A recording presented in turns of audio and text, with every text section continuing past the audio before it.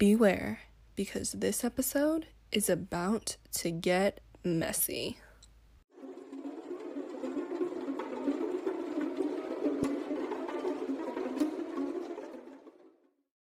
Okay, well that sounded really intense, so let's try that again.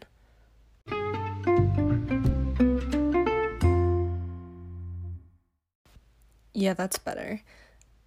By the way, I hope you know that it took me 20 minutes to choose that jingle for the first episode, and I decided to reuse it for the second episode because I really liked it and it spoke to me, and honestly, I'm really tempted to put it in every episode, but maybe I won't put it in the beginning. We'll see. Yeah, now I'm really tempted to play it again, but I won't. Anyways, I will try not to digress anymore. Hello and welcome to the second episode of Hot Mess Jess. I'm your host, Hot Mess Jess, and today's episode is going to be about diversity, the entertainment industry, some shows I've been watching recently.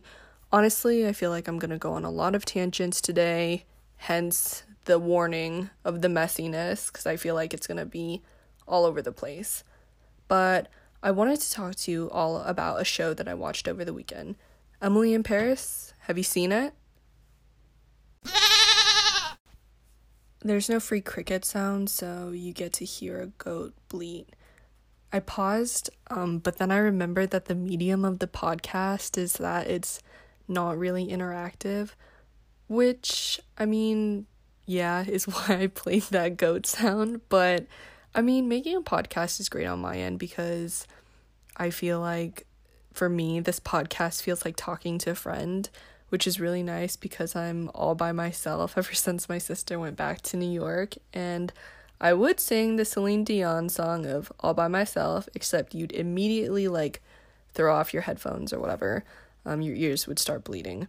But anyways, I think that this feels like I'm talking to my friends because many of you who are my friends texted me about it, and that honestly made me so happy. I really appreciate you all, and because of you and your listening and all that jazz, I unlocked metrics, which you can only do if you have a certain amount of plays in X amount of days. So I'm very thankful, and just know that we're moving up in the world. Anyways, back to Emily in Paris, and maybe there will be some spoilers. Well, there might be, but there also might not be. I'll do my best to not ruin anything. Yeah. And I also think that there will be some ums in this video because I feel like one of the things about my podcast is that I'm just gonna do it all in one take and see what happens. So you can just hear my stream of consciousness. Anyways, so I was watching Emily in Paris over the weekend, finished all 10 episodes in one day. You know, not super proud of that, but it happens.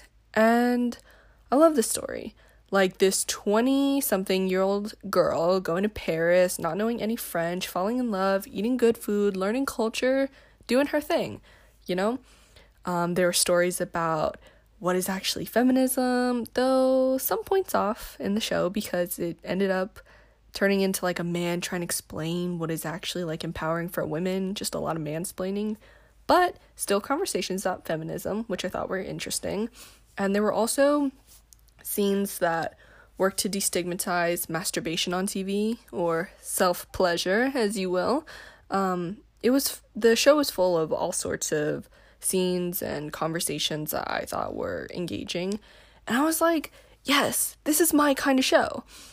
But then I finished it, and I was like, ooh, why do I feel funky about this? And before you ask, it is not because of all the hard snacking I was doing during my binge sesh. Honestly, I think the reason that I was just stuck with this kind of feeling is because the lead was white. And it's not because I hate white people or that Lily Collins, or I think that Lily Collins is a bad actor / actress, because I think she's really great in the show, and I think she embodies the character of Emily really well. But I think I was kind of bothered by the show because the premise of the show is based on this escapist fantasy of this American going to France where she learns all these things. And I feel like that's not, limited to a white girl's dream. It's not like whoever played Emily could have been any race. And like, I think I have told most of my listeners or my friends, and now all of you who are listening, that I 100% want to go to Paris or London. Like, remember the stories of that one person in my life who used to read me French poetry and I immediately got naked afterwards? I'm just saying, Emily in Paris had the chance to continue pushing for representation, and it just didn't. And although there are some lines in there that were some pretty American white girl shit, like, the only thing she knows about France is Ratatouille or the Moulin Rouge, which honestly I found kind of funny, And you know what, before any of my white listeners get in a tizzy, that was clearly a joke. I think many, if not all, Americans are ignorant to some degree, so lighten up. But I also think, like, because they cast a white person, and, maybe she was written to be white. I don't know, actually. I haven't seen the script. Maybe I'll do some digging after this. I think in casting a white person, they lost a lot of opportunities to explore a lot of different topics, like being an American and a person of color in another country, because that is a very different experience, and I wish I had more shows that showed me that narrative, and those stories. And, like, here's the situation about the show. In the show, they have, like, an Asian sidekick friend, and she has a very interesting background, a little stereotypical and whatnot, but I think it was, like, really cool, to see her character in the show and, like, shine in the way that she did. And I wish they focused on her more, because she was a star on her own, and she was also navigating Paris, trying to pursue her dream, and I think she knew a little bit of French, but yeah, I mean, I think she still had a lot of different, like, struggles with culture, or it was sort of alluded to that. But, like, they could have made her the main character, and yeah, and I wish I was seeing her, like, fall in love and do all this stuff, but whatever. I don't want to spoil anything, so I don't, want to say any more about that. But if you have thoughts and you've watched the show, reach out, because I totally want to know what you think. And I hope this is, like, not a comprehensive review. This is just me literally coming out of my binging state and wanting to talk about Emily in Paris. And I think I'm also really curious about how French audiences receive the show, because I think it was shot through a very American exceptionalism / like America superior type of lens, and I mean, yeah, and it's shot through, like, a very interesting American, like, I don't know, just, yeah, my point is the lens is very, like, specific, and you can see it. And I was, like, really interested about how French audiences would receive, like, the love story, or, like, the way they wrote about love there, because I think that was, like, really interesting, if you know what I mean. And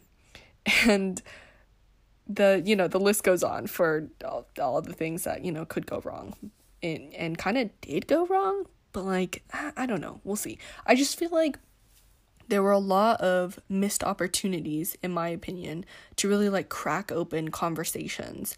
And without, like, spoiling anything, there's this, like, character Sylvie, and, like, there were, like, a lot of, like, seeds that were, like, thrown down about her. And I was, like, ready at the end of the show for them to, like, sow it and, like, bring it to the, main thing. Sorry. I feel like today I'm just a little off, so if I, like, sound weird or whatever, that's just what it is. It's one of those days. But yeah, her storyline, Sylvie's storyline, was, like, hinted so many times. Like, I thought we were gonna learn so much more, and I was, like, waiting for it, because I thought she was a really complex and interesting character, and then it was, like, nothing really happened. I mean, things happened, but it was just, like, nothing really happened, and I was like, And I hope it doesn't seem like I'm just totally shitting on this show, because I want to remind you, I was so hooked that I watched 10 episodes in one day. So, not all good, not all bad. And I did, like, enjoy it, and I thought it was, like, funny and whatever. But I'm also not trying to make any excuses for the lack of diversity. And, like, yes, there were characters that were, like, POC in the show, want to like reiterate that. But at the same time, like, why don't we just add more? And why don't we just like make the main character POC? And once again, for my white audiences, like, I'm not saying that I can't enjoy something with only white people in it. I mean, like, no lie, I do maybe enjoy it less. No, that's not true.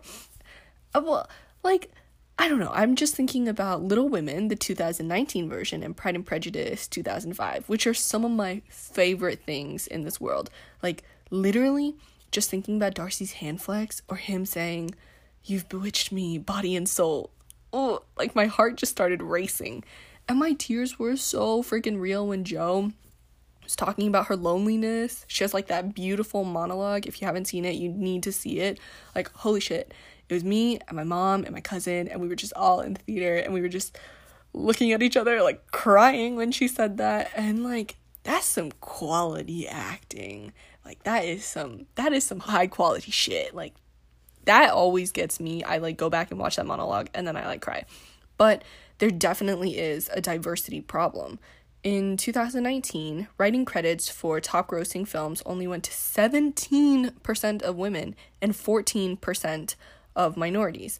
And in the same year, C-level positions in the entertainment industry were held by 91% of white people and 82% men.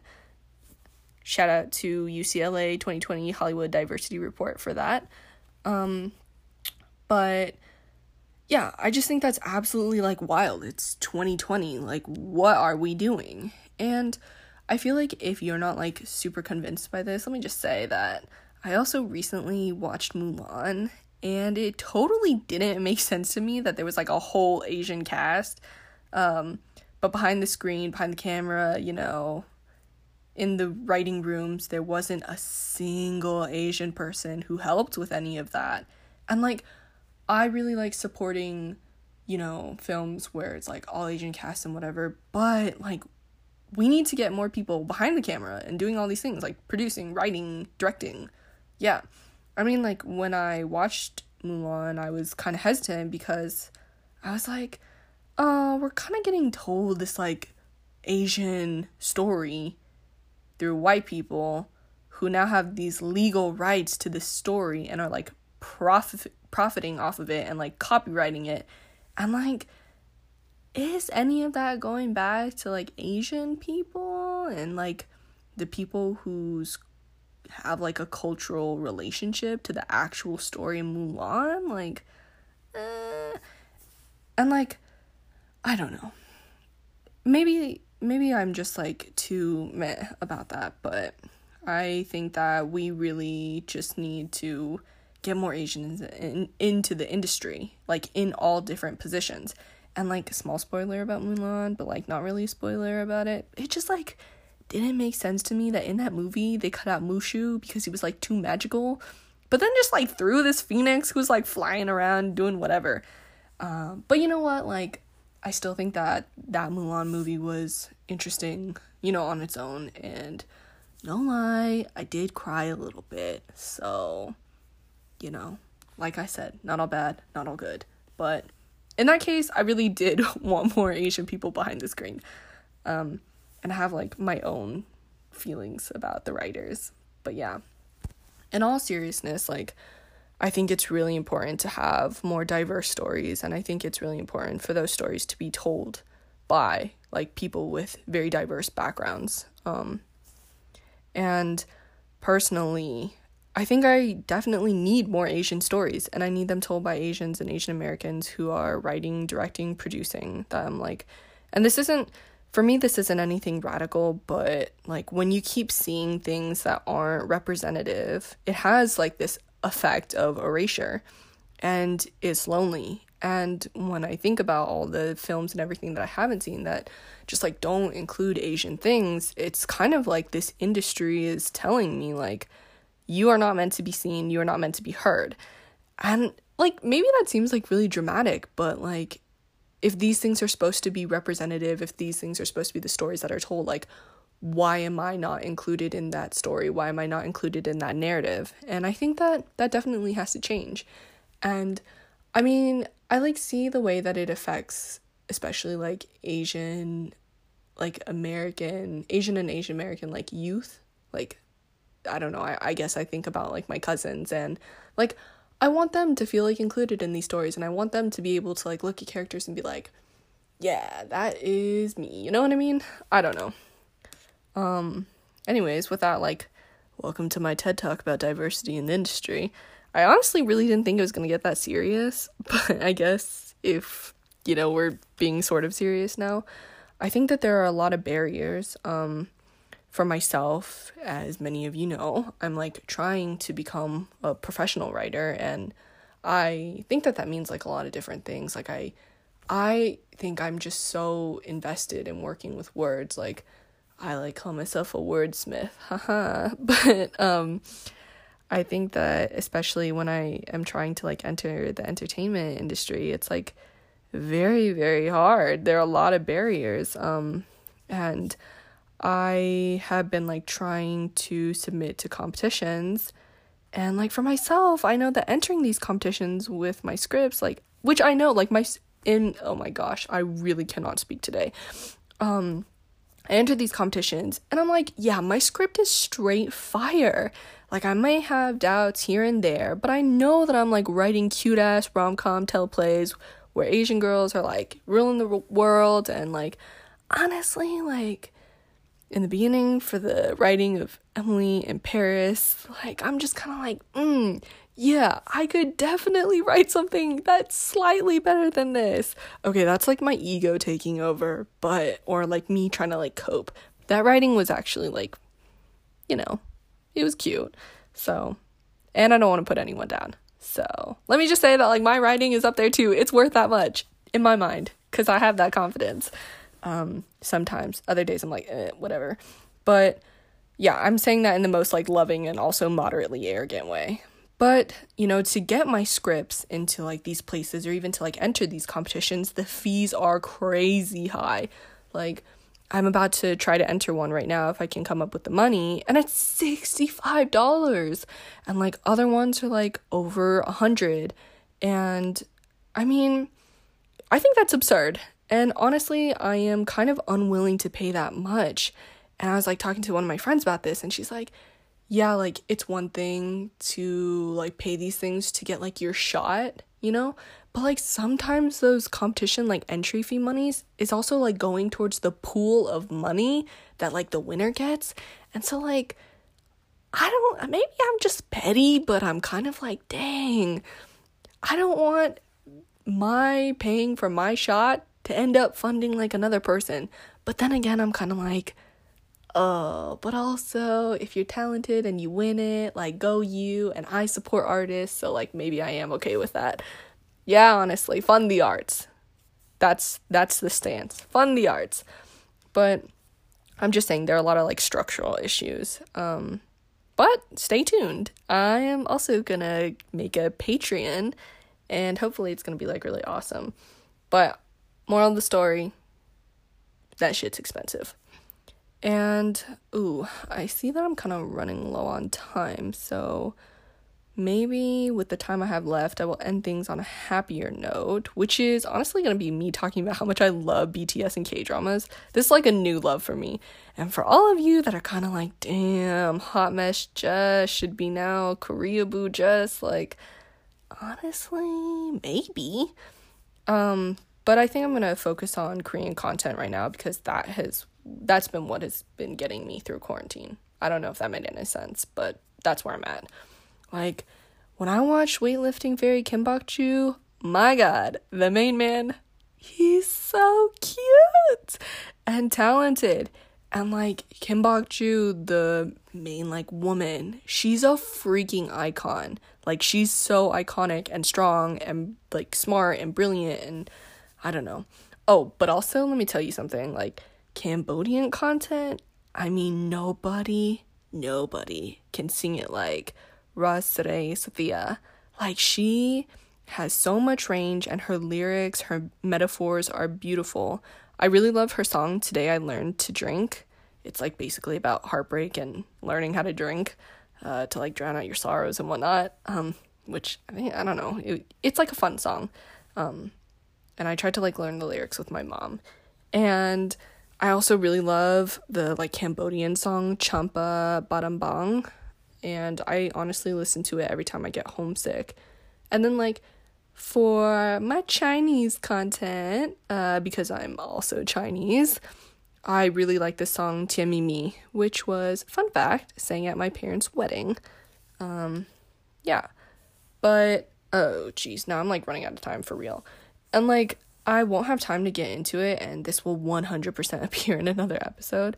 But I think like America claims to be like one of the most open and diverse places, and like I think it is. Like, you have people coming in, you have people like, it's a giant melting pot, you know, like that's the cliche term, and it's super diverse. And I think for all it claims to be, like, America struggles a lot when it comes to xenophobia and racism in the arts. And I think like some articles are covering it now. I think Vox just did one article, but I think it's like ridiculous that like Dynamite, the song by BTS, had to be an all English song to like make it to the top of the Billboard charts, like to make it number one. And I think like BTS 100% knew what type of game it was playing to like get to the top, and I think they knew what they had to do that, and they knew like the audience that they were catering to when they like made that.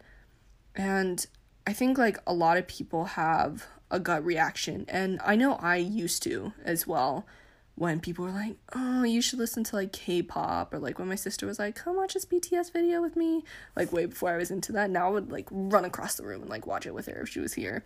And I was like, but before I was definitely like, I'll pass. And like I know we might not want to call it what it is, but like I think that immediately closed off feeling for me, like without even wanting to give it a shot, was like probably rooted in some form of xenophobia or internalized racism. I think for me is honestly 100% internalized racism. But and I feel like that is gonna be another episode, because yeah, it's hard. I think it's really hard to be POC in America, and honestly all over the world. But if I had taken the time to read the lyrics, I honestly like read the lyrics or give it a shot, I think I would have been a lot happier, because legit BTS is all I've listened to recently, and I am pretty freaking happy. Their message, I think, is really special, and if you know me, you know I obsess over an underdog story, and I think that's the BTS story. And I'm like really inspired by the way that they like continue to handle all their obstacles, and you know, the love, care, belief, and just honestly the artistry that they have, and that they like encourage in each other.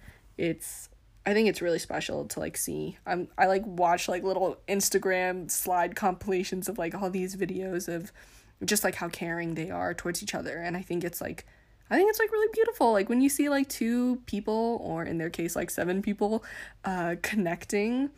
That's like what you want, right? Like I think when you start to feel seen by someone, isn't that like when you feel recognized by somebody, isn't that like what love is a little bit?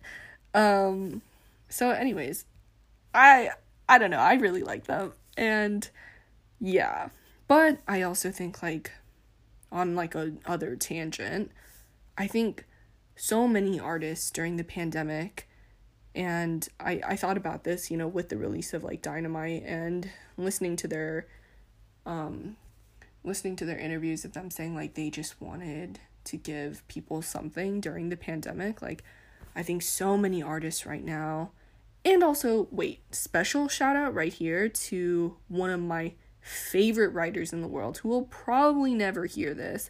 Her name is Jasmine Ward. I think she and like other artists are giving us so much during this pandemic. So much content is being created, and I'm gonna assume like they, like a lot of people in this world, are, you know, living with the same realities, struggling with loneliness and isolation and grief and loss. And I definitely know like loss is something that Jasmine Ward explicitly wrote about. And I think like it's super evident. Anyways, all those things are super evident and clear in the world, and they just continue to give themselves to us through their art. And I think that's something that we don't talk about, because I feel like there is this kind of expectation that Artists, that's what artists are meant to do. They're meant to like create, and they create and they give us things, and I don't know how I feel about that mentality. And honestly, maybe I'll think about that a little bit more, because I think that's a conversation that I want to crack open. It's like, why do we create things? And then like, the monetization of creation and, all these different things. But anyways, I feel like that's another episode. But, for real, like, I also know that everyone has different like music tastes, but let me just say with like BTS, I think that their lyrics are poetic genius and are so clever. And even if I can't understand it all, because, I don't speak Korean, I'm really happy that the translations exist. But, even when they don't, I think that for me, there's like something beautiful that can speak to me, even when I can't necessarily speak back to it. And I mean, like, literally, I cannot speak back in Korean. But the experience for me, it does. It, like, I don't know, it like touches me, for lack of a better words. I don't know. Does that make sense? Probably not. But I don't know. I just feel like you can really hear the emotion in the song. Like, when I first listened to The Truth Untold, I straight up cried, because I think like that's the power of art. Like, it's so transformative and it changes you, and like by experiencing it, it becomes like part of you. And this is, once again, the theory nerd in me, because that's a whole theory that I will definitely get to in another episode. But, like, yeah, it definitely becomes a part of you. Like, even you listening to this podcast, like, you are now experiencing my voice and whatever. Anyways, I'm not going to get into all that theory work. But I think now, more than ever, in the pandemic, we are turning to art, because when we don't have the words, art can kind of do that for us. It connects us, and we sort of look to it as like a salvation type of thing. Like, I don't know, or maybe this is just me, and I just think that like I can be saved with art, because I think art has that type of like urgency, it just like makes you think, and it makes you so aware of things. Anyways, all this is meant to say that like art is a really beautiful thing, and it is everywhere, and we should be open to it in all of its different forms. And holy shit, like I really feel like I'm like lecturing today, and I really can't seem to stop. Or maybe this is just passion. Who knows? Anyways, I want to just try to fix my lecture-y tone by giving you another classic DM story. So, on my Tinder profile, there's a picture with me at the Museum of Ice Cream in the sprinkle pool. If you don't know what that is, it's like literally, just think of like a kiddie pool with sprinkles, but like way more intense. Also worth noting that my titties are kind of out in the pic. Anyways, so this boy slides in, and he's like, "Where'd you find all those sprinkles?" And I say, "I can't remember where I got them, but I can tell you where they ended up." And yeah, you might think I was alluding to my boobs, but honestly, I was just talking about how the sprinkles ended up in my shoes. And it was like a nightmare to get all those sprinkles out of my shoes later. Anyways, I don't really know what I was doing with that line, but I sent it anyways. And then he goes, "Where did they end up?" And I say, "My milkshake," which I thought was really funny. But then the interaction to me, like, it got even funnier to me, because he said, "Did you bring all the boys to the yard?" And I was like, "Guess not, because I'm still on Tinder." But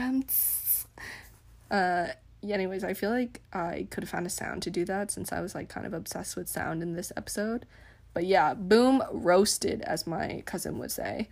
Yeah, I just boom roasted myself. With that, thank you for making it through this hot mess of an episode, and for listening. I'm really grateful for you all and for your texts and support. Much love, and until next time. And I'm adding a last minute segment. Sorry, I have a lisp. I literally put my retainer in. But also, I want to say that, like, when I was talking about BTS and everything like that, like, when I say that they knew the type of game they were playing, it was more to say, and I think this is, like, an important thing to say, it's just, like, they understand the barriers that they're up against, like, the xenophobic barriers, and how, like outside, foreign, whatever you want to call it, music is so stigmatized, and how people are just like not open to it, and it like really sucks too. Like they like, even you see it at award shows where it's like, why is this in a different category? Like, why are there these qualifying terms for it? Like, why can't it be considered under pop? Why does it have to be like K-pop? And like, fine, yes, it is like Korean pop, but like I just think that those types of like seemingly innocuous things like have effects, you know, by the way that like people perceive that, or the way that it's like othered. And so that's what I meant to say in terms of like, that's the type of game they know they're playing. Also, like, yeah, I moved rooms, so like now you can hear my laundry machine and everything. But anyways, I just think that it's, like I said, really important to be like open to all different types of genres and art everywhere.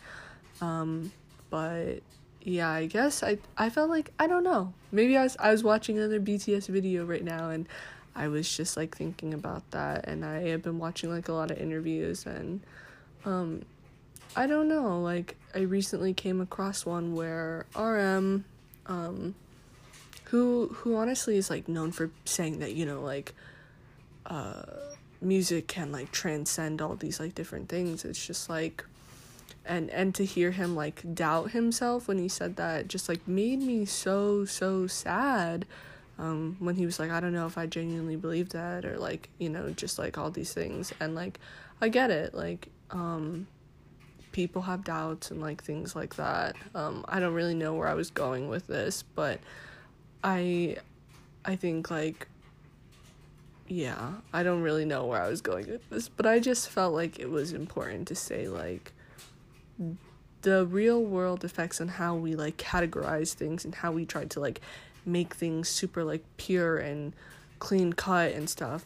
Like that is like a type of like danger in itself. And like, once again, huge theory nerd, if anyone's interested, read Purity and Danger. But it is like, when we start to like try to categorize things, like that is, we're creating a system of ordering. We're creating these like hierarchies without even like really acknowledging that we are creating these hierarchies. I think in the case of America, it's always like America's like the best, whatever. Like that's the type of thing. So I think what I'm trying to say is like, it's important to like be aware of that, you know? Like ask yourself how you're categorizing things. Ask yourself around the world, like, why do we categorize things in these ways? Because I think that that's super important. And yeah, maybe I'll talk about that more in a different episode. I don't want to make this episode too long. I also feel like this episode lacks my usual passion. Maybe because I'm just like so out of it. But yeah, that's my little thing to the end. Okay, so now I'm gonna end it. Once again, much love. Can't wait to see you next time. And I have a little surprise for next episode. But yeah, okay. Bye. And last thing I'll say, I also really do like the song Dynamite. Okay, this is the last thing I'm going to say about this podcast, or this episode. Stay tuned for next time. Once again, thank you for listening.